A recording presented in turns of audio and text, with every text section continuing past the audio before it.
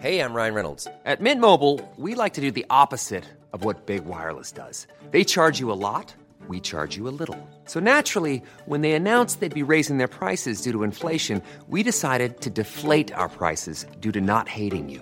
That's right. We're cutting the price of Mint Unlimited from $30 a month to just $15 a month. Give it a try at mintmobile.com/switch. $45 up front for 3 months plus taxes and fees. Promo rate for new customers for limited time. Unlimited more than 40 gigabytes per month. Slows full terms at mintmobile.com. Mom deserves the best, and there's no better place to shop for Mother's Day than Whole Foods Market. They're your destination for unbeatable savings, from premium gifts to show-stopping flowers and irresistible desserts. Start by saving 33% with Prime on all body care and candles. Then get a 15-stem bunch of tulips for just $9.99 each with Prime. Round out Mom's menu with festive rosé, irresistible berry chantilly cake, and more special treats. Come celebrate Mother's Day at Whole Foods Market. Du lyssnar på en podcast från Expressen. Ansvarig utgivare är Thomas Mattsson. Fler poddar hittar du på expressen.se/podcast och på iTunes.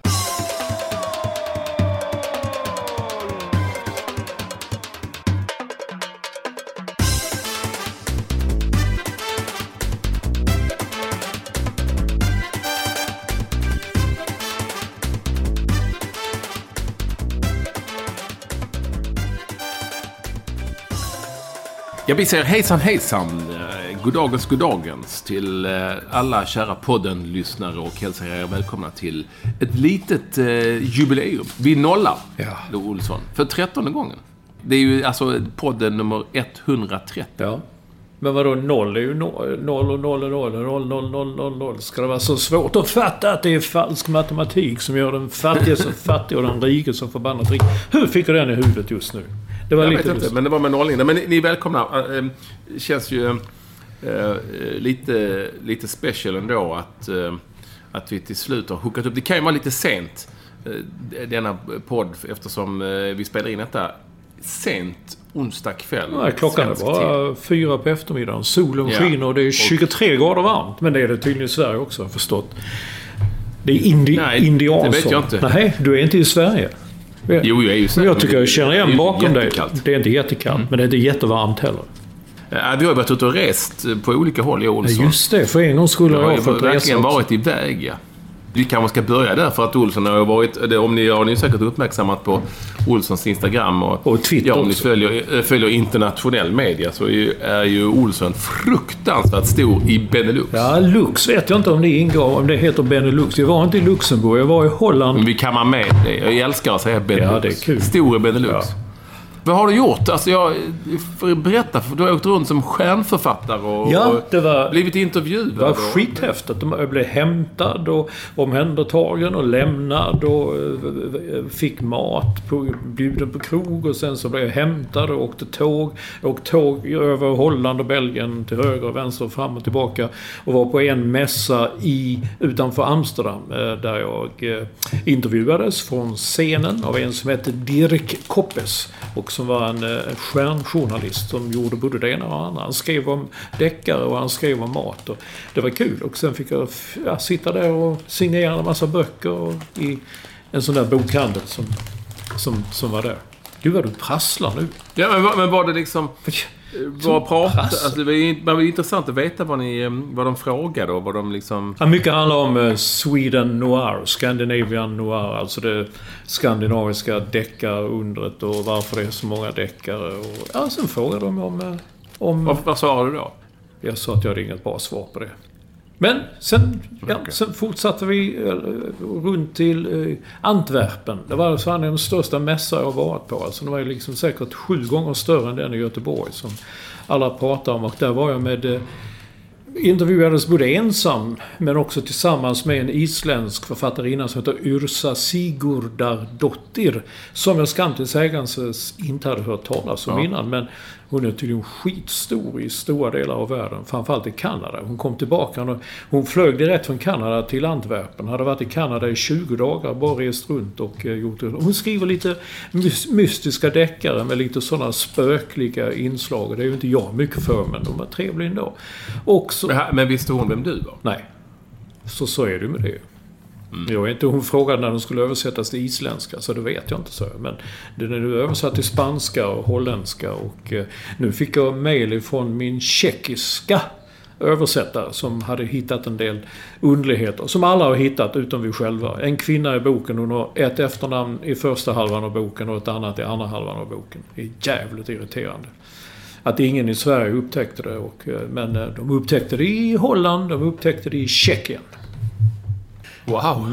Så jag tycker det har ju varit så fruktansvärt mycket, alltså när du har berättat för mig om hur det går till att göra bok, att de kollar liksom... Ja, jag vet. Varenda kommatecken. Hur kan man ha missat detta? Jag är fullständigt obegripligt. Men min agent skrev här idag, det händer nästan alla. Alltså själv blir man helt blind. Om jag sitter och läser min text som jag 1 har skrivit, 2 har skrivit om, 3 har skrivit om för 3:e, 4:e gången och dessutom har läst. Till slut blir man liksom blind för innehållet. Därför är det bara någon annan läser det. Ja. Men det var kul och intervjuades på scenen också av en kulturjournalist som heter på Der Standard, tror jag den belgiska tidningen heter. Han intervjuade mig också. Som intervjuade en kulturtidskrift som heter Knack. Och det var lite häftigt. Jag menar, kulturen i Sverige vill ju inte ta i deckare med tång ens en gång. Så att det var lite tufft. Och förvånade också att så många där nere, framförallt i Holland, visste så mycket om Sverige. Visste vad Skåne var. En kvinna som köpte boken, hon sa att jag köper den nu, sa hon, på holländska, men jag har läst halva på svenska. Men fan, kan du svenska? Jag hade en bekant i Sverige. Och det var många som kunde jättemånga ord och så här.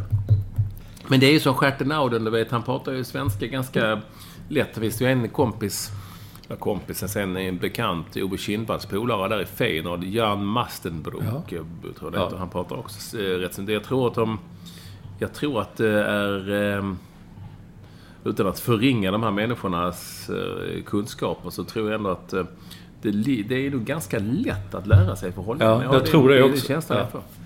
Ja, men det var kul. Jag fick ju Stjärten Auden. Han messade ju mig på Instagram ju, men jag hann aldrig träffa honom. Det var lite tråkigt. Det blir nästa gång. Ja, men vad häftigt att du har varit ute på äventyr och är stor i Benelux-länderna som författare. Stjärnförfattare. Ja, jag hoppas det. Jag hoppas bara att det säljer också.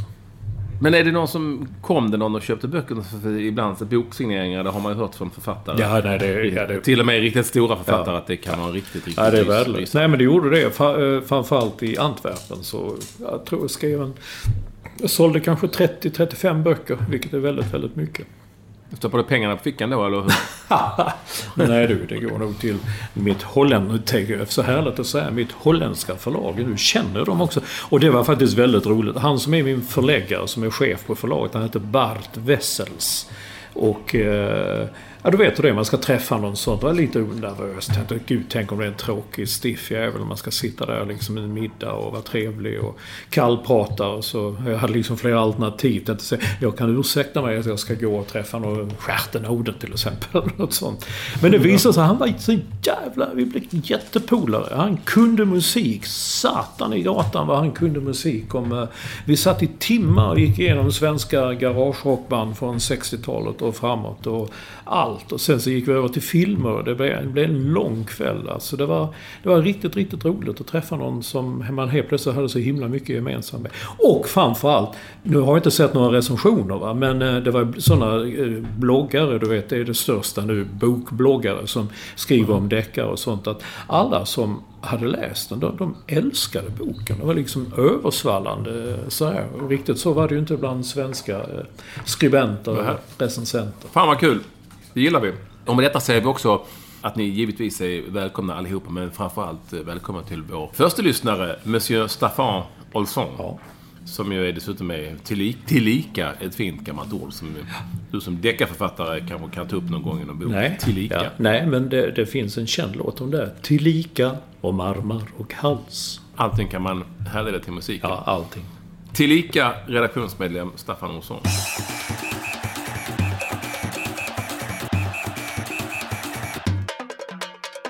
Vi har varit ute och rest. Det har jag redan. Jag har ju precis kommit hem här efter en, jag ska inte säga dramatisk hemresa, för det är verkligen att ta i. Men en intressant resa på alla sätt och vis. För jag har ju då varit, och det kan ju ibland vara lite ibland är det ju lite roligare att komma till sådana ställen som inte är som sådana ställen man har varit på flera gånger tidigare. Så Paris eller du vet. Utan till, jag har precis varit vid foten av Karpaterna i västra Ukraina, i närheten av den polska gränsen i Lviv. Lviv. Eller Lvov, som de själva sa. Ja. Men det är ju ryska eller ukrainska, vilket man nu är lite olika. Och det var ju fin liten stad. Lilla Hanseuden, så var det ju en fin liten stad. Det var ju en stad som faktiskt är med här. Världsarvsfonden läste jag mig till. Alltså Unescos världsarvsfond. Och det var ju gamla, fina, härliga byggnader. Och sen så visade det sig att svenskarna givetvis hade varit där och röjt på 1600-talet. Ja, då var de ju överallt. Vilka svin i vatten. Ja, fy fan. Alltså man tänker, vi kan inte... Och nu var det andra svin på stan. Det var ju någon sorts extrem huliganer, ukrainska som...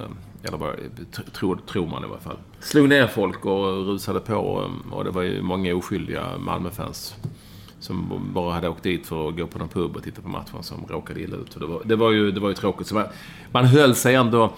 Det är ju ändå ett land till viss del i krig också, så att man... höll sig i skinnet. Man höll sig gärna inne. Ja. Tog taxi till arenan och promenerade kanske inte med 500 000 kronors kamera på stan och så. Det får man liksom... det får man liksom undvika. Det är inte värt det.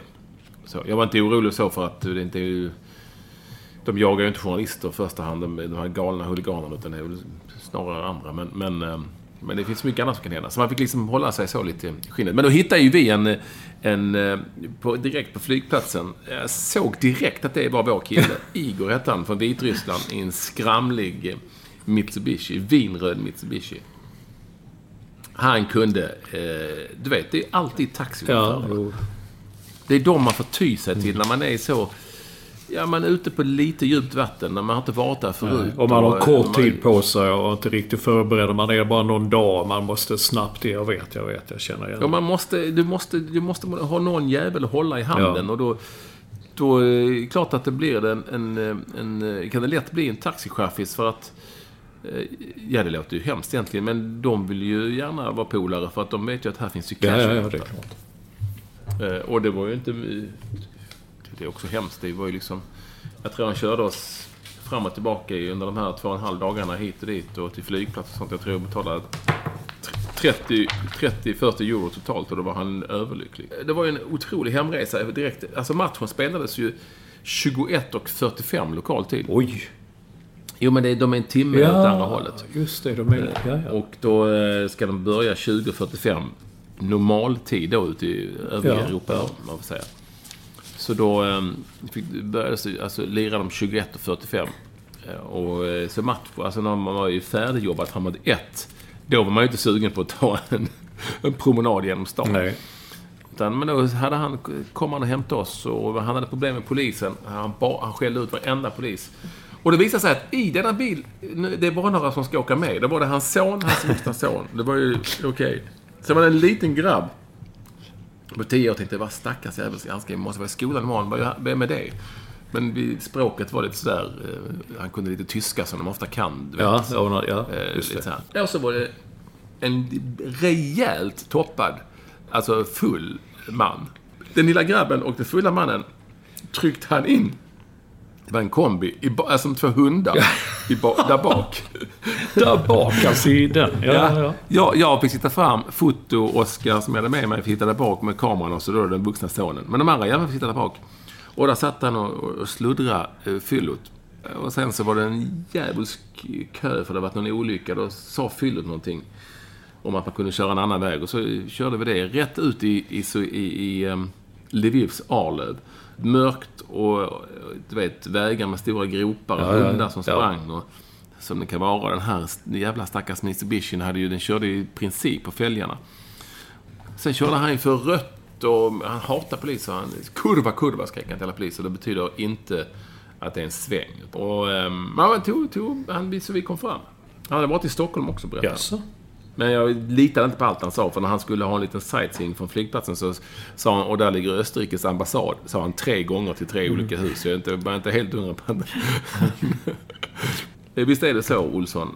man får ty sig till dessa fantastiska taxichaufförer. Ja, man kan ju tänka att det är andra, men jag fick i present en gammal bok av en död kursör som heter Torsten Ehrenmark. Han skrev just om det. Jag tror den utspelar sig på 60-talet och han säger som alltid så är taxichauffören den som man får det mesta. Men det var lite tråkigt ibland när man skulle skriva att som vän taxichauffören sa, då vet man det. Man har åkt från flygplatsen in och sen så åker man ut igen när nästa dag man är inte så kvar. Men jag tycker, varför är det så liksom att de ofta ska ha någon med sig? Jag har varit med om det också. Varför skulle han, vad gjorde den vuxna sonen? Så åkte han bara med? Han kunde ju engelska lite grann, ska jag säga. Och han hade varit på matchen då såklart. Och det hade ju de andra också varit på något vis. Men varför inte de hade tagit sig hem tidigare på något? För vi hade ju jobbat kvar. Ja. En dryg, minst en timme. Ja. Och den lilla grabben hörde inte till fyllot, så han fick ju sitta med fyllot där bakom. Ja, det var ju väldigt speciellt. Sen blev det tyst. Efter ett tag var det helt tyst och hade ju fyllot somnat där bak. I bakluckan. Nej, jag vet inte, det har hänt mig också att där plötsligt ska de vara med. Ja. Han ska åka med här. Ja, just imorgon då. Och inte att han frågade heller. Nej. Vi hade ju inte sagt nej, men det var lite... Jag tror någonstans så var någon som han hade sin fru och hund med sig. De satt fram, frun och hunden. Det säger, it's my wife. Så jag så åkte de runt där. Och hon var med hela kvällen.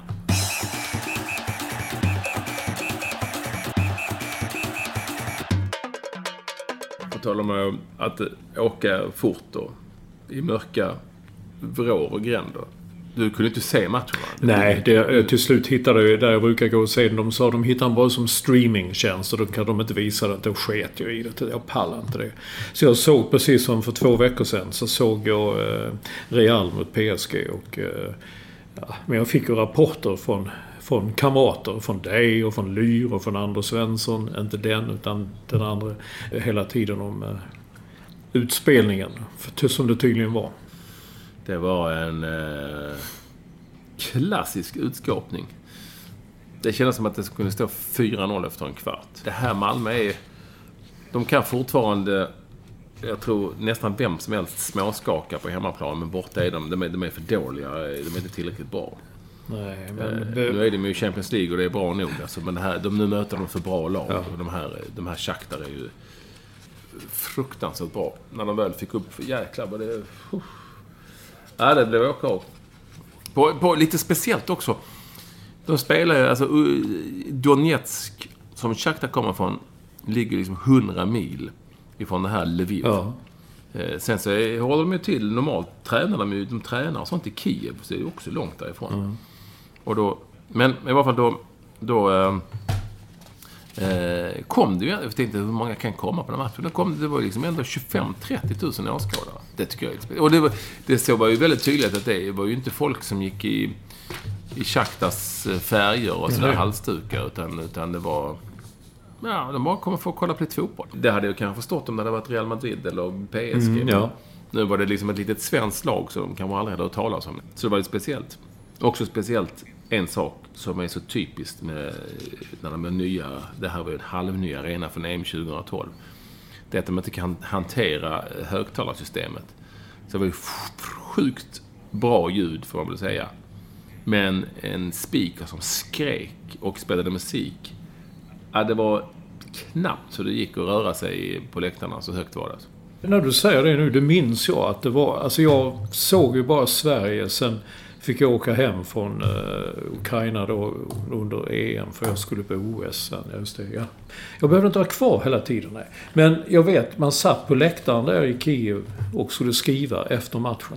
Då drog de ju igång ett alltså det var, och det har du rätt, det var en öronbedövande volym. Det gick liksom inte att koncentrera sig på vad man skulle göra. Eurodisco kände de i paus, alltså det bara... Ja, men framförallt att man gör det efter matchen, det när folk hade gått hem. Det var alldeles tomt. Ja, det gjorde de faktiskt nu också. Det var, du vet så det skriker i öronen på dig. Ja. Det gör ont, gjorde ont i öronen. Så, det om detta, Lviv, det var en upplevelse i sig. Man vill ju alltid titta lite lokala tidningar även om man inte har en aning om vad det står om. Köpte jag 2 tidningar som hade liksom ett format. Nu försöker jag visa här. Det var som ett pocketformat. Ja, fast det var sånt tidningspapper som vi har hemma. Fast det var liksom pocketformat. Och så var det så här 12 sidor. Kostade, köpte 2 tidningar, sporttidningar var det. De kostade totalt 3 kronor ungefär. 3,50 kanske. 8 pengar, 3,50. Vad de var då? Förstod du något? Vad skrev de? Foto-Oskar hade någon sorts app såklart. Som man kunde liksom lägga över med, så kunde översätta det till engelska om rubrikerna och så. Jaha. Men nej, det gick inte att tyda allt. Och jag frågade någon, så det var det var mycket kiosker, du vet. Ja, precis. Ja, fan vad mycket kiosker det är det här. Så mycket tjolla, små stycken. Och det var det en tant där som försökte förklara lite för mig, så att de hade skrivit och hur och vad och så, men det är inte himla lättat. Nej, det handlade mycket om Serna och Eduardo och de här stora stjärnorna. Så att inte så mycket om egentligen om Malmö och matchen och så, men det var någon grej om Rosenberg, det var det och så. Det var det. På tal om det, Olsson, om vi bara lämnar kort Lviv och tar oss till Allsvenskan i fotboll. För den har ju faktiskt avgjorts efter det att vi hörde senast. IFK Norrköping. Ja. Alltså, vilken skräll. Jag skrev någonstans att det kändes som den största skrällen sen Hammarby vann 2001. Vann de. Ja. Håller du med? Ja. Alltså, på förhand så. Alltså, ja. Ju längre hösten gick och man såg att de höll liksom, och då fortsatte jag trodde de skulle vika ner sig framåt hösten, men det var ju faktiskt en stor skräll. Ja, var det inte lite så med Hammarby också på den gången att man liksom, inte Hammarby, de är inte tillräckligt bra. Och så gick hösten och så vann de och till slut så. Sen kan jag hålla med om att de kanske inte var så bra, det Hammarby-laget, men de vann ju Allsvenskan. Det här i Norrköping är klass på många håll och fötter. Ja, vad häftigt. Jag var i Göteborg utsänd av Getingen och såg IFK Göteborg Kalmar. Jag och Disco. Ja. Han får man släppa med sig ibland. Ja, jag ser det. Han är ju överallt nu, han säger. Ja. Han var i Lviv också. Ja. Och det var ju ett antiklimax för Göteborgsfansen. Någonstans så var det liksom chockartad stämning när det plötsligt stod 2-0 till Kalmar, som inte haft en siffra rätt under hela den alltid. Nej, vad konstigt. Och så var det ju hela den här soppan. Sen efter fick man gå där Rosenberg. Där fattar inte jag riktigt. Göteborgs anhängare var så förbannade på Rosenberg, för han blev utvisad. De var förbannade på Malmö. Jag liksom försökt förklara på dem. Alltså man kan bara ansvara för sitt eget lags matcher. Det går aldrig någonsin att säga att de skulle gjort det mot någon annan. Eller, för att det är liksom...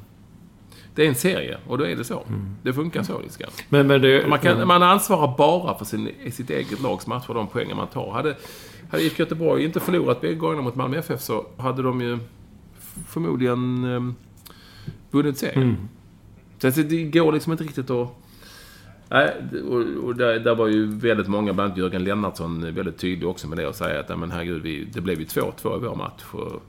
Vi har ingenting att säga. De som tar flest poäng när serien är slut, det är värdiga vinnare. Han var bra där, Jörgen Lennartsson, efteråt. Jag läste även att någon annan spelare i Göteborg hade pratat om detta. Om det var Mattias Bjärsmyr som sa att man får liksom tänka sig för vad man säger. Så jag håller med. Jag vet inte vad det för reflektioner från New York-håll. Eller du var i Holland kanske då? Jag var i Holland, ja. Så jag har inte så många reflektioner över detta. Men det är ju ett sätt att liksom försöka, inte självbild, vad är det för ord ute efter? Ett försök att liksom hela tiden tänka, nej, vi är inte så dåliga, för att vi hade kunnat vinna om det och det och det och det hade hänt på andra arenor. Men så är det ju inte. Och hur skulle då liksom Marcus Rosenberg... Jag har inte sett situationen heller, men jag har ändå fått från ganska sansade bekanta som tittar, och det är ju inte klokt, och hur gör han så här? Och så det var något sjukt i detta, och det kan inte ha gått rätt till och så vidare. Men vad är det som säger att de skulle ha förlorat? Eller man måste då kunna säga att IFK Norrköping var ett bättre lag. Så är det ju. Ja. Det var ju vi och många andra som aldrig riktigt ville förstå det, kändes det som att de var så pass bra. Det var ju faktiskt de som vann matchen med 2-0 borta mot Malmö FF. IFK Norrköping, sen är det ju det här, jag kan liksom inte heller köpa det här. Det var det bättre om AIK och IFK Göteborg hade vunnit ligan. för de skulle ha större chans att lyckas ute i Europa. Jaha, hur vet man det? Nej. Det är klart att Norrköping, det var länge sedan de spelade europeiska matcher och så, men AIK och Göteborg försökte ju verkligen den här säsongen och det gick ju inte alls bra. Det där vet man inte. För ska vi vara helt ärliga så sitter vi kvar med den problematiken att när IFK Norrköping till exempel ska kvala in till Champions League så har det gått 8 månader sedan de vann ligan och då kan det vara ett helt... Ja. Nej, så då måste man bli bra på att bygga ett nytt lag. Ja. Från nu till det är dags att kvala i augusti så är det ju ett tag. Men jag tycker också det är lite fascinerande att man har alla de här åren så har man inte hört så mycket från Norrköpings håll, om man säger så, från supportrar. Men helt plötsligt så verkar det som hela världen, alltså som alla, alltså det drällde ju in på Twitter överallt liksom, ja, och vissa, och jag kommer ihåg när du för länge sedan skrev, vad kommer de här ifrån? Jag har aldrig haft något emot IFK Norrköping. Jag tycker Jan Andersson tycker jättemycket om honom, deras tränare, och många spelare i laget som jag alltid haft kommit på överens med och haft kul att jobba med och sånt där, så att men helt plötsligt dyker du upp, vad säger ni nu då? Vi har... Ja, men jag vet inte, sådana har jag också fått några. Man som skrev, ingen journalist trodde på IFK Norrköping. Nej. Ge du mig en enda som trodde på att IFK Norrköping skulle vinna guld. Ja. Så grattis, då hade Rickard satt 100-lapp på någon sorts oddsindikator så hade det blivit rik. Nej, det var ju ingen som trodde att det skulle vara möjligt. Nej, det är klart att det fanns någon som trodde, men som var övertygade, tror jag inte. Nej. Alla har väl tippat de 8-9 som vanligt. Ja, som vanligt. Ja. Och alla hade ju tippat Malmö FF som vinnare. Det var det som var så hemskt. Det skulle införas någon sorts regel med att pengarna de fick, det skulle fördelas på någon sorts socialistisk, kommunistisk sätt. Att alla skulle få del av deras vinstpengar och sånt där. För att nu skulle de dominera svensk fotboll i all evighet. Och ingen annan skulle få någon chans. Men de som klagade mest, de tog aldrig den chansen nu. IFK Norrköping är svenska mästare och det är ju nice. Ja, Malmö FF har aldrig varit rikare och det var länge sedan de var så dåliga som 5 i allsvenskan. Ja. That's a fact. Pengar hjälper, men inte med allt.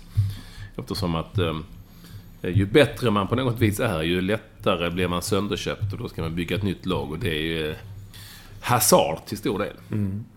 Och då menar jag inte spela i Chelsea. Jag skulle precis...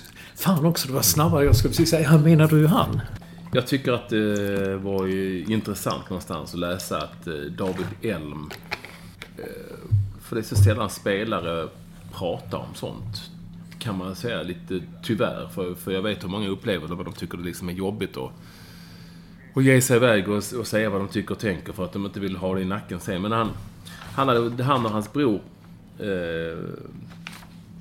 vad heter han? Rasmus Elm hade dömt upp men och fått utstå och det kastades massa saker och så skreks.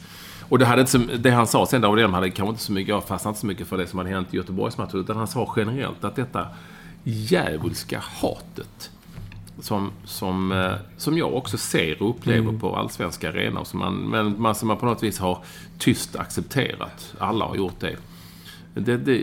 Det skriks ju sjuka saker och då är det både från VIP-läktare och från hardcore-läktare och överallt. Och det visas upp ett sånt osannolikt mörkt och trist hat liksom, jämfört med andra lags spelare och ledare och sådär. Det är någonstans lite nytt. Det tycker inte jag har funnit.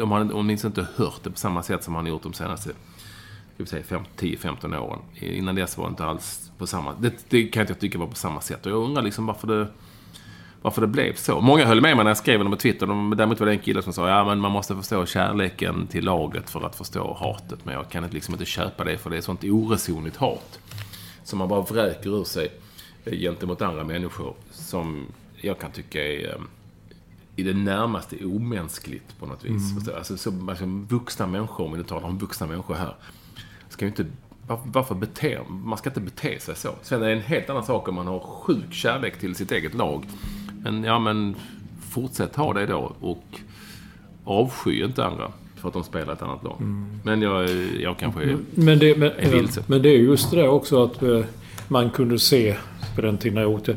Alltså det är liksom så tror jag ansiktena är nästan förvridna av hat. Va? Det är liksom spända muskler, man röda i ansiktet, står och skriker saker och ting som man inte ens säger för sig själv. Åt spelare och andra. Det är fullständigt oresonligt. Ett oresonligt hat. Och jag undrar var det hatet kommer ifrån. Och för länge sedan sa de alltid, men man måste hata för att kunna älska. Inte fan vet jag, det måste man inte, tycker inte jag. Men så är det. Nej, åtminstone inte på det viset. För nu talar vi om... Alltså, låt mig också säga att det är liksom inte alla, men det är alldeles för många. Som jag ser och hör och har gjort under flera år nu när jag har bevakat allsvensk fotboll.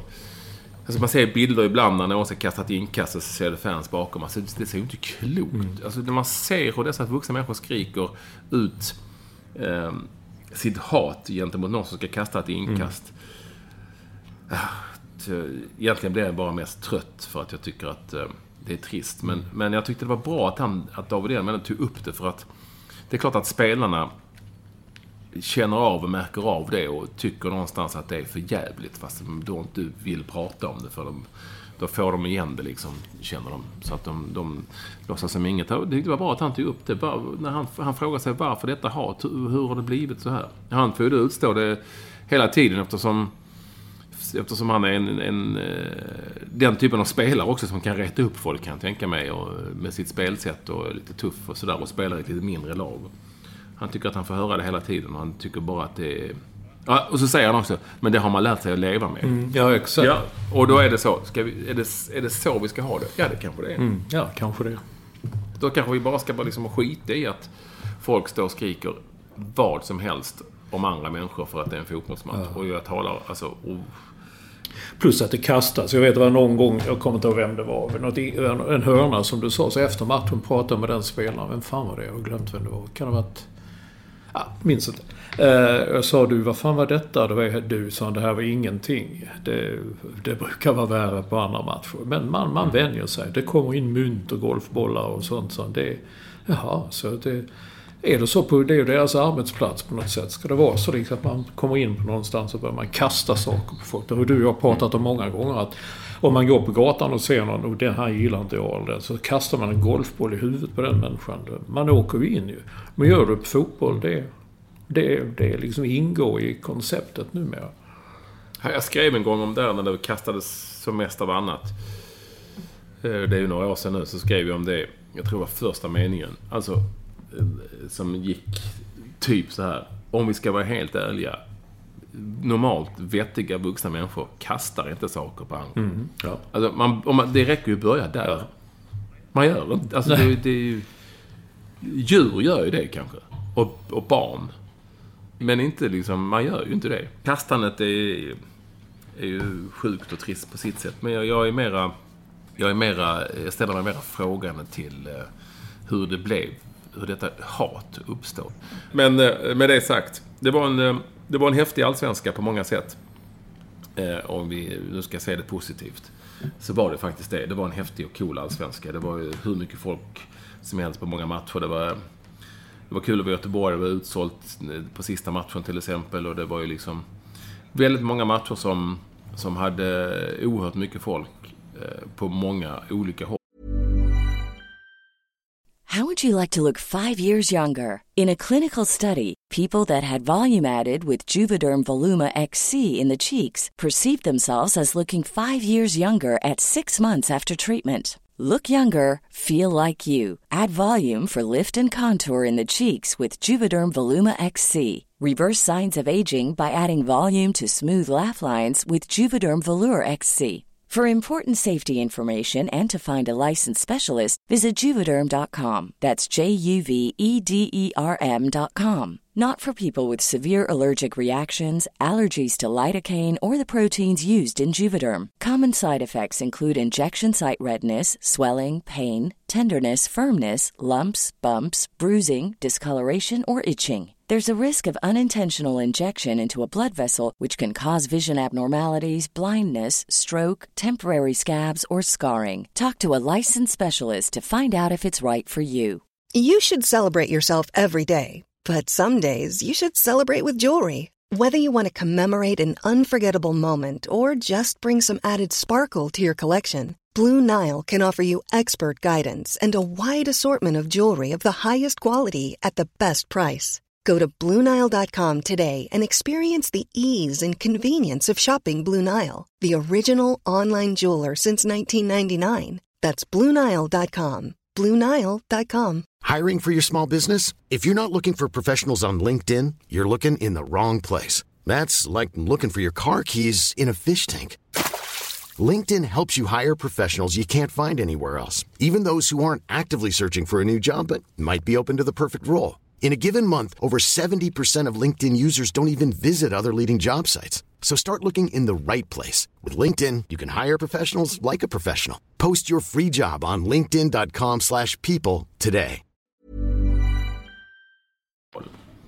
Så jag längtar faktiskt till det är dags igen på något vis att se de här matcherna och se hur det här kommer att utveckla sig. Ska IFK Norrköping vara en ny liksom, liten maktfaktor? Hur ska Malmö se tillbaka? Ska lag som AIK och IFK Göteborg liksom hålla sig kvar där uppe och bli IFK Göteborg bättre? Ja, du vet, sånt. Blir Hammarby bättre till exempel? Blir Djurgården ännu bättre? Det var lite en överraskning och det ska bli kul att se Östersund faktiskt lite grann i Allsvenskan. Då ska det gå för Jönköping Södra från charmiga Stadsparksvärld. Men redan nu känner jag att det ska bli kul att se. Jo, men det är alltid roligt. Men och Sirius imorgon när det är torsdag så spelas första matchen mellan Sirius och Falkenberg i Uppsala. I Uppsala. Sen så är returen på söndag då, eller? Japp. I Falkenberg. Den är väl lite 50-50. Ja, jag tror Falkenberg kanske är för lite favorit. Jag tror det också.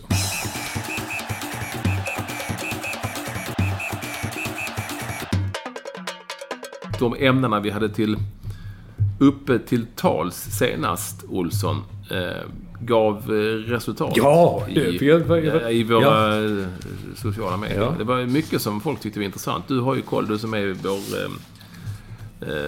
vår vad hette det förr i tiden? Man skrev till barnombudsmannen.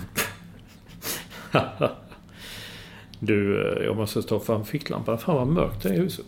Mina linser är lite konstiga. Nej, men det var mest där hur tränare är klädda. Liksom vi kommer fram till det. Och det i kostym och vilka som är. Men så sa vi att Henrik Larsson är väl lite overall och sådär. Och flera andra. Men så är det en Christian Nordin som skriver att Henke är rätt snygg ändå. Det är Puma joggingskor, Puma smala svarta byxor enligt målvaktstuket. Så har han träningsjacka. Sen har han en liten kommentar till det. Han tror det kanske beror på att Henke är beredd på att hoppa in ifall det skulle hända någonting. Det tror jag nog att han skulle vara. Ja. När han var i Landskrona Boys som tränare så hade han inte alltid träningskläder utan ibland hade han jeans och en tröja. Och ja, det stämmer. Det kommer jag ihåg. Ja. Det hade han. Ja. Och det var ju Per Winberg som startade detta. Han skickade då hur vi skulle... Och jag tror att du och jag sa om det kom från England eller något. Men han tror att det här med att klä sig lite finare, lite bättre, att det kom från Italien. Jag är inte säker på det heller. Och han undrar dessutom om det var Svennis kanske som satt någon trend för svenska tränare. Men jag kommer ihåg att när Göteborg var ute i Europa på Svennis tid, då hade han ju en sån ful träningsoverall, va? Det var ju ingen... I vindtygsmaterial. Ja, typ så, ja. Men sen så är det ju, många har också skrivit om, har ni sett Hasse Larsson, han som tränar Mjällby? Det var tydligen, han körde kortbyxor, träningsjacka och fotbollsskor senast. Och det är ju starkt. Det låter som Hasse Larsson. Sen är det en som heter Burek. Han håller med, vi talar ju om mjukisbyxor ju, att det var Östersundsspelarna kommit in på Soapbar, var det? För att de hade mjukisbyxor, och då säger han att det är klart det är en styggelse att gå i mjukisbyxor offentligt, och det kan vi alla hålla med om. Nej, fast alla höll inte med om det. Det var ju många som höll med. Det var ju humor på alla sätt och vis. Både det att de gick till Soapbar och att de inte släppte in, att just Soapbar inte släppte in dem, bara det. För de hade annorlunda klädsel. Men han modegurun i café, Daniel Lindström, skrev ju någon sorts artikel om att nej, just nu är mjukisbyxor det hetaste som finns. Jaså? Ja. Wow. Så kan det ju vara i den lite ultra modevärlden. Du vet. Den kan jag också... Ja, men det är ungefär som man går på en modevisning. Just för stora modehusen så kommer det liksom någon tjej i någon dräkt som där de ser ut som en påfågel eller du vet. Det sticker ut fjädrar som ingen människa någonsin. Nej, aldrig kommer eller männen går i kavaj med grodmansdräkt under och avslitna armar och kortbyxor och rugbyskor om det nu finns. Jag fattar vad jag menar. Alltså, då kan det sägas vara inne, men det är ju ingen jävel som kommer att gå i det någon gång. Kommer att köpa det. Det var ju hett lite grann med kavaj och kortbyxor till kavajen som matchade. Men det var ju ingen som... Ja, men... Det ser man bara på lite visningar. Och sen ser man det kanske någon enstaka i New York, i Stockholm och sådär. Ja, jag såg någon enstaka i Stockholm när jag var hemma. Det kom faktiskt att wow, man ser någon på stan liksom. Kommer lite portfölj där över Stureplan. Nej, det är inte många. Men det var kul, du nämnde rugbyskor. Det var ett annat ämne. Det som är så lustigt också, man då tar upp... Jag vet, när jag kom för något år sedan då jag flyttade till New York. Man började skriva om baseball eller basket. Alltså amerikanska sporter då. Det blir en fruktansvärt genomslag. Det är precis som folk sitter och är enorma experter på dels sporterna och dels olika lag och dels olika spelare. Man har full koll. Alltså rugby är ju... Jag kunde inte se den matchen heller. Jag var i Holland eller om det var Belgien då. Så att jag kom inte i närheten av en tv som satt och signerade böcker hela dagen. Men alltså som det är engagerat. Det är en som heter Stefan Lundström. Han kan verkligen sin rugby. Alltså, vi talar om Nya Zeeland att det var väldigt tufft. Det är ju det de gör, den där det där de ställer upp innan. Det är liksom en maurisk haka, tror det uttalas. Och det är ett stridsrop, det är tänkt att skrämma fienden. Och då tittar man på den så kommer man att se att de såg faktiskt lite skeptiska eller rädda ut den så på andra sidan. Men han sa också att de som spelar Nya Zeeland, alltså All Blacks, de spelar bara i det laget. Alltså det är den här lag de spelar i. Det har jag... Ja, men jag såg det. Det var superintressant. Ja. Det var ju också därför de förmodligen kunde ha likadana skor. Ja. Alltså likadana, de har väl under avtal då, svarta. Men jag undrar liksom inte, men då måste de ju bli som, hur många matcher spelar de där? Nej, inte heller. Men det är ju lite som, alltså jag hade en diskussion på Jones häromkvällen med en man som, han är en filmklippare. Han har bland annat klippt tv-serien The Wire. Han är väldigt bra. Man kan diskutera, jättebra att prata med och rolig och allt sånt. Men när vi då sa att alltså nu avgörs det i Sverige liksom fotboll och sånt där. Och han liksom, wow, har Sverige en egen liga? Ja, det är klart de har en egen liga. Oj, så säger jag. Och sen är det Champions League. Men vadå? Har alla lag en egen liga? Eller alla länder en egen liga? Nej, men här är ju liksom landslagen. Här tar damlandslaget. De spelar ju bara i damlandslaget. Det är ju det de lever på. Men de här Nya Zeeland i alla fall, att om de någon gång skulle bli proffs och gå dit, då får de aldrig mer spela i landslaget. Det är overvägs. Vilken lustig grej. Ja, det är lite speciellt. Då, för att de kan ju inte spela så extremt många matcher. Nej, man tycker det. Varför de inte kan få bli proffs i England där det är stort och man kan tjäna pengar och så, det förstår jag inte. Nej. Men det är ju lite, andra europeiska länder. Det är väl lite speciellt då. Men du och jag, vi talar ju också om att, eller många då förra gången om rugby, att de gnäller inte, va. Det är ju liksom, vi sa där att fotbollsspelare så hade ju fan burits ut på bårar i parti och minut. Och en som heter Erik Ahlberg, jag vet inte hur man gör. Det går säkert att leta upp på YouTube. Han har skickat ett klipp, länkat ett klipp där en dummare som heter Nigel Owen i en match kallar till sig 2 spelare och läxar upp dem. Och så säger han till den ene att han liksom klagade, och så sa han, remember, this is not soccer. Att han sa att det här är inte fotboll, det här är rugby liksom. Det jag tycker var, det jag har sett flera, det är jättekul och fantastiskt dumma, den Nigel Owen. Vilket han hade en sån pondus, så bara tog de till sig. Och de stod och lyssnade, okej. Det var jättespännande. Som en liten humor här liksom, att de heter All Blacks. Och jag tror Magnus Larsson skojar. Alltså Nya Zeelands basketlag, de kallas Tall Blacks. Det var väl ett skämt som du uppskattar. Ja, jag tyckte det var ganska bra. Tall Blacks.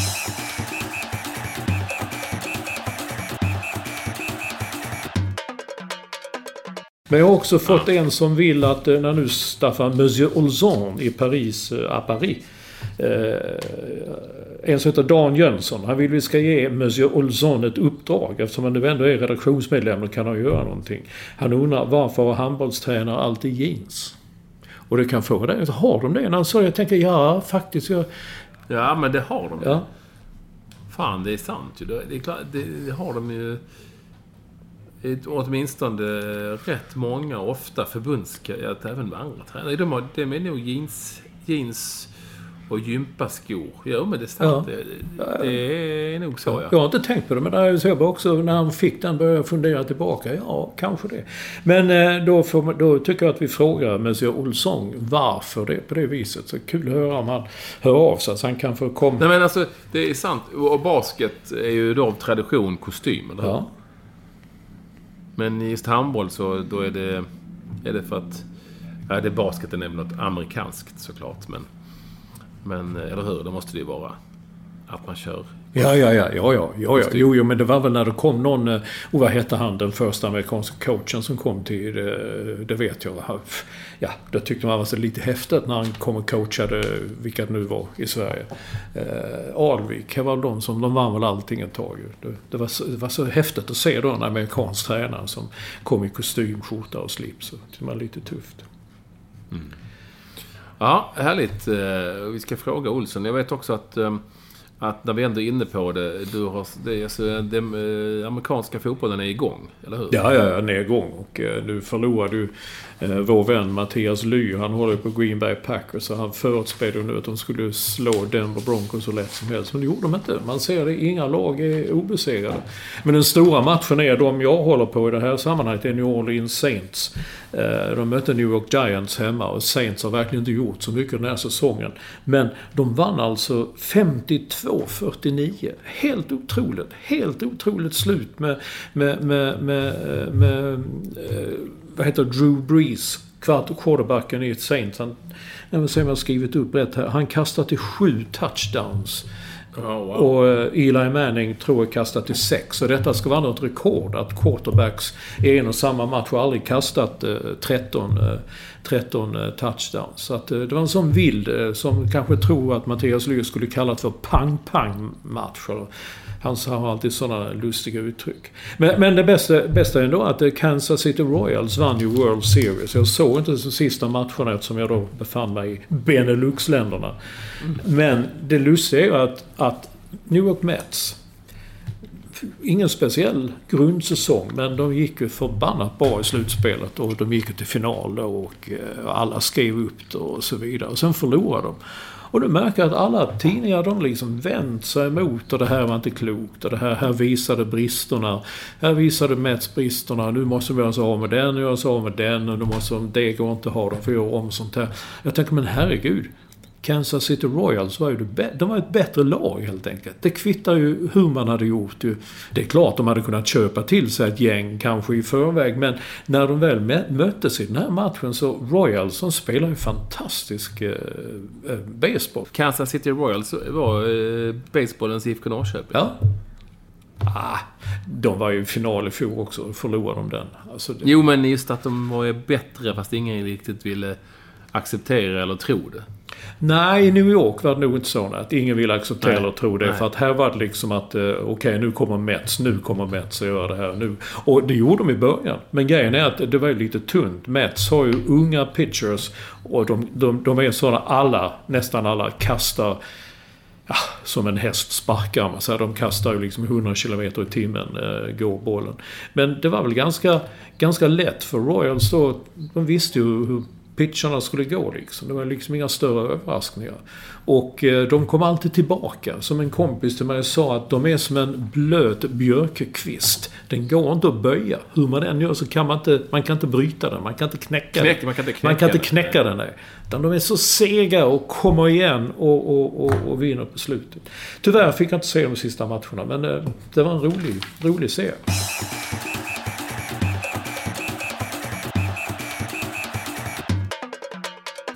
Jag har noterat ett par saker från veckan. Alltså framförallt från när man har varit i Ukraina och man glömmer så lätt bort att vi har pratat om det tidigare.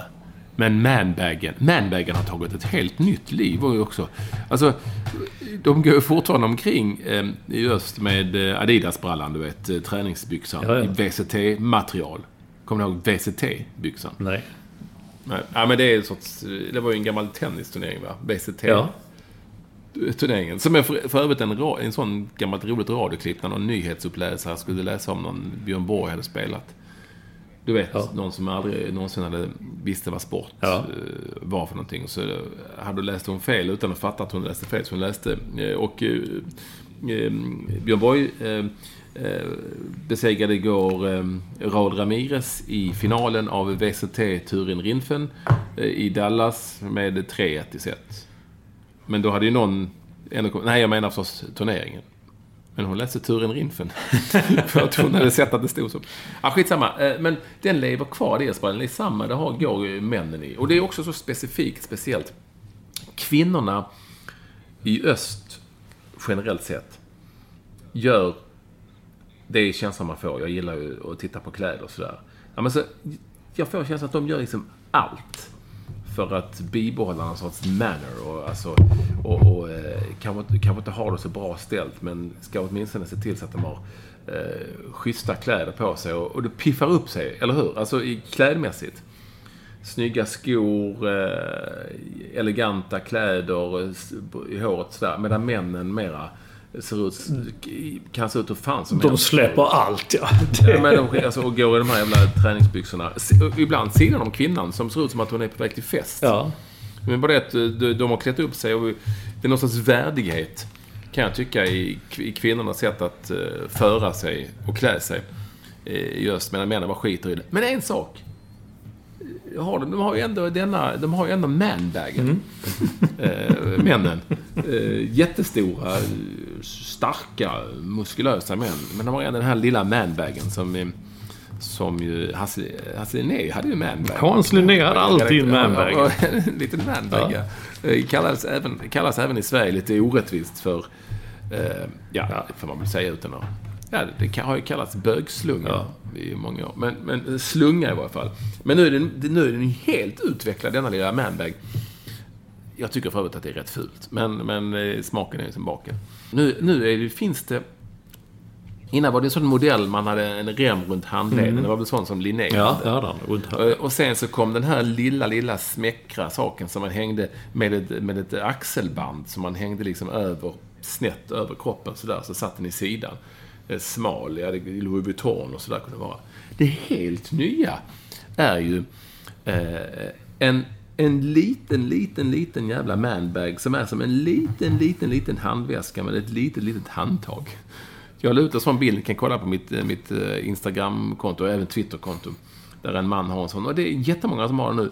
Så det är som en förkrympt ska vi säga damhandväska, om man får säga så, som är som en manbag och som går omkring och håller i det. Jag bara sett det ser, du vet, ukrainska män oftast rätt bastanta bitar som går omkring i den lilla jävla väskan. Det var en väldigt rolig bild du har lagt ut den. Och där har de ju siggen oftast då, nycklar och sånt, säger folk då, som kan sina manbags. Det lever kvar, det har utvecklats och de vill ha den lilla... Det ser lite konstigt ut att de går och bär på den här lilla grejen. Så som det ser ut som de går och bär på en liten... Jag vet inte. Det ser fan med löjligt ut, om jag ska veta.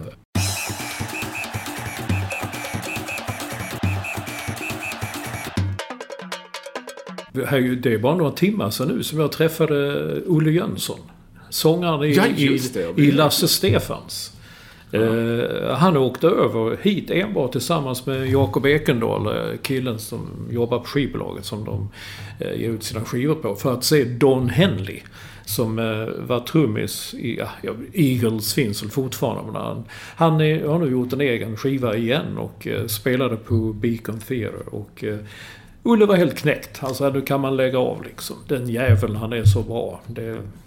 Och man förstår det. Han spelade Eagles och då trummade han och sjöng samtidigt. Och det gjorde Olle också tills han fick problem med händerna. Han kan ju inte hålla i trumpinnarna, så nu sjunger han ju enbart.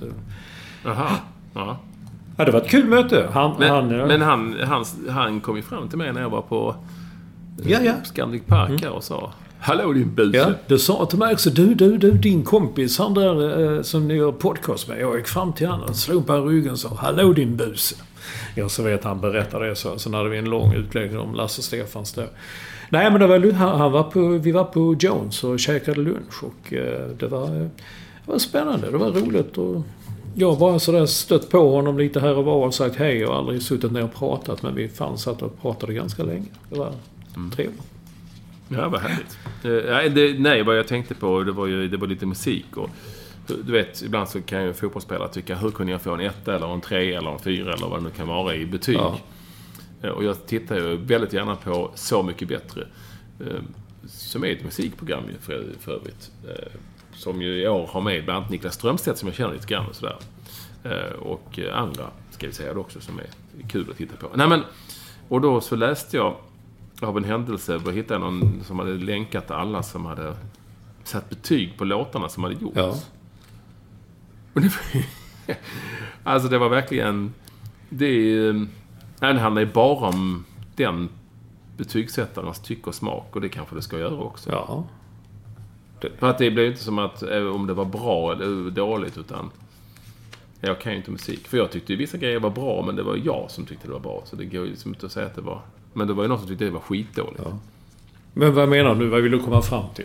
Ja, du skrev om detta. Jag fattar inte vad du menade. Men du skrev fram till att... komma fram till att vi fotbollsjournalister som sätter betyg är i jämförelse eniga. Ja, det var så du menade, ja.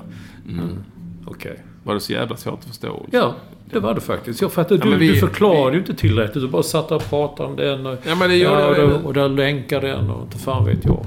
Ja, men vi är i jämförelse eniga. Så är det. Ja, det var bara det. Är jag fel på det? Nej, jag följer det inte. Jag ser det inte. Jag vet bara att när Bruce Springsteen är i Sverige, då får alla ger alla låtar 5. Det är man på den säkra sidan. Det är så 5 rakt över. Jag såg förresten att Ulf Lundell, som har fått så mycket skit, han får ju bara betyg på sin senaste turné. Han fick 5 getingar i Getingen. Det var inte fyskam. Nej. Det hade varit överraskande om man hade fått det i bladet. Alltså? 5 getingar. Ja. 5 getingar. Det är så lätt att säga. 5. Du, innan vi avslutar, jag skulle säga att jag råkade ut för en solstorm. En solstorm denna kväll. För att vi tog, precis när vi hade satt oss på detta knökfulla, jättelika Lufthansa-plan som skulle ta oss från München. Vi flög Lviv, München och sen München, Stockholm. Så fick vi reda på att det gick inte att flyga till Sverige. För det var någonting som hade hänt med radarsystemet. Då kunde man inte förklara vad det var. Då satt vi 2 timmar blickstilla på plattan på planet alltså, innan vi lyfte. Wow. 2 timmar? Ja, 2 sketna timmar liksom. Fruktansvärt segt. Och sen när jag kom hem så kollade jag på telefonen och stod direkt att Sverige utsatts för en solstorm. Jag vet inte vad en solstorm är, men nu har man varit med om det. Eller inte riktigt, men nästan. Ja, men det stod ingen förklaring till vad det var. Jo, men det var någon sorts... Det var ju någon sorts... En solstorm var ju... Jag fattar inte riktigt, men det kunde på något vis... Ställa till det i atmosfäriska störningar kunde det bli, tror jag. Det så det beskrevs, så att det slog ut vissa sådana här... Men det intressanta är, jag läste din Instagram, att du skrev varför släpper de ombord den, varför ska man ut och sitta på plattan i 2 timmar. Det var det en som hade svarat, hon sa att jo, det är så ett flygbolag, så när planet lämnar gaten i tid, då är de i tid. Då kan de visa att man ser de suttit 2 timmar på plattan. Det såg inte i statistiken, utan det var Lufthansa. De är alltid i tid, även om det är solstormar, för de lämnar. Då har jag aldrig vetat. Det var en kul. Av någon jävla anledning så var det precis som vanligt att när vi väl hade kommit på planet, då fick de reda på att det inte gick att flyga. Då, precis då. Boarding completed, and by the way. Vi får sitta här i par timmar. Men du, när jag flög från Bryssel till New York här morgonen, flög United Airlines, och alla varit med om det heller. Man stod och väntade vid gaten. Helt plötsligt kom piloten fram, grep en mikrofon och sa: Ladies and gentlemen, my name is Tom Brady. Eller det hette han inte, han spelar. Det var någonting sånt. Och så sa han bara liksom, look, I'm the captain on this flight. And så sa han det att vi har bråttom. Vi måste iväg i tid, för vi har en curfew, alltså vi måste vara på Newark före 1:00 lokal tid. Därför att sen kommer Barack Obama med flyg och då stänger de allting. Är vi inte framme 1:00, då får vi cirkla i 1 timme runt Pennsylvania och var de än är. Och det vill inte ni. Och framförallt inte jag, för jag vill hem. Jag har varit ute. Så please, ladies and gentlemen, get on this flight and be quick about it. take a seat and get on board and I'm gonna fly you there. Och ja, för det kändes som det tog 10 minuter för hela planet fullt. Och vi startade 10 minuter innan vi skulle och vi kom fram i tid. Jag tyckte det var lite roligt. Underbart ju. Tom Brady, vilken kille. Han hette Tom, jag kommer inte ihåg vad han sa som efternamn. Han var bra. Nu har du hustat. Jag ser du dricker varmt, men den jävla hustan. Nu får vi sluta. Glöm inte att höra av er till våra Twitterkonton. @ekvall med W eller @Mats Olsson NY. Det ska kul att höra vad ni tycker och tänker om de ämnena som vi tagit upp den här gången. Ja. Eller hur Olsson? Ja. Timmen, det är ju gått jäkla snabbt. Det gick väldigt snabbt. Det går snabbt när man har roligt. Ja. Och så får du ha det så jäkla bra i New York så länge. Ska du vidare på någon annan sån turné över hela världen? Nej, men jag har sagt att I'm ready to go anywhere. Och jag ser fram emot Tyskland. Alltså Tyskland kommer boken att släppas efter någon gång februari-mars. Och jag åker gärna runt 10 dagar i Tyskland med snabbtåg och sånt. Jag kan bli en sån som vår vän Capacity Now. Ja, han kan ju ta med det. Ja, det kan ju vi kan hänga ihop. Ja. Bra Olsson. Skaffa dig en manbag. Nej, ingen manbag. Jag vill inte ha en manbag. Adjö. Vi hörs. Hej.